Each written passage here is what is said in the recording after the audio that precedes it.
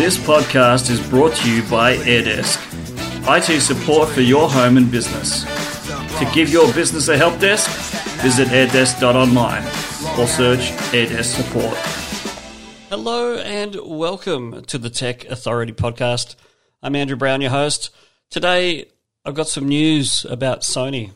Google was in the news yesterday for a $7.2 billion issue with the law, and now Sony's in the law, dealing with a $3.5 million lawsuit against Australian customers who bought faulty games online through the Sony digital platform store, which you can use from the PlayStation. Now, what's happened is the ACCC, Australian Competition and Consumer Commission, has said that Sony Europe wasn't required to refund the game after it had been downloaded, or if 14 days had passed since the purchase, the customers were getting ripped off, and that if the game was faulty, Sony had to pay up.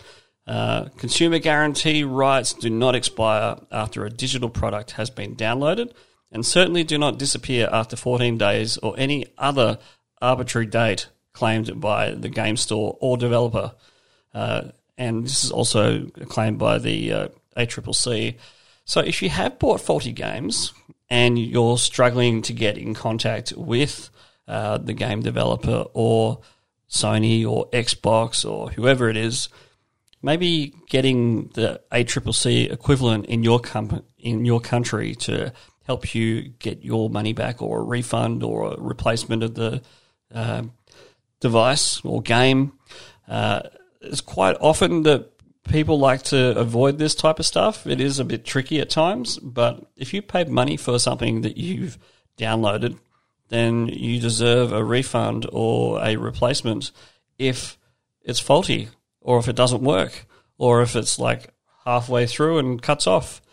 You need a process for that, and I think Sony is now learning from their mistakes, because they had to pay out quite a lot of customers in Australia. So customers can obtain the repair, replacement, or a refund directly for products with a major fault from sellers, and cannot simply be sent to a product developer. Refunds under the consumer guarantees must also be given in cash or money transfer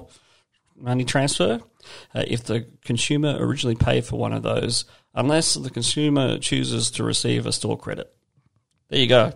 Thanks for listening. We'll be back tomorrow with another podcast episode. Bye for now.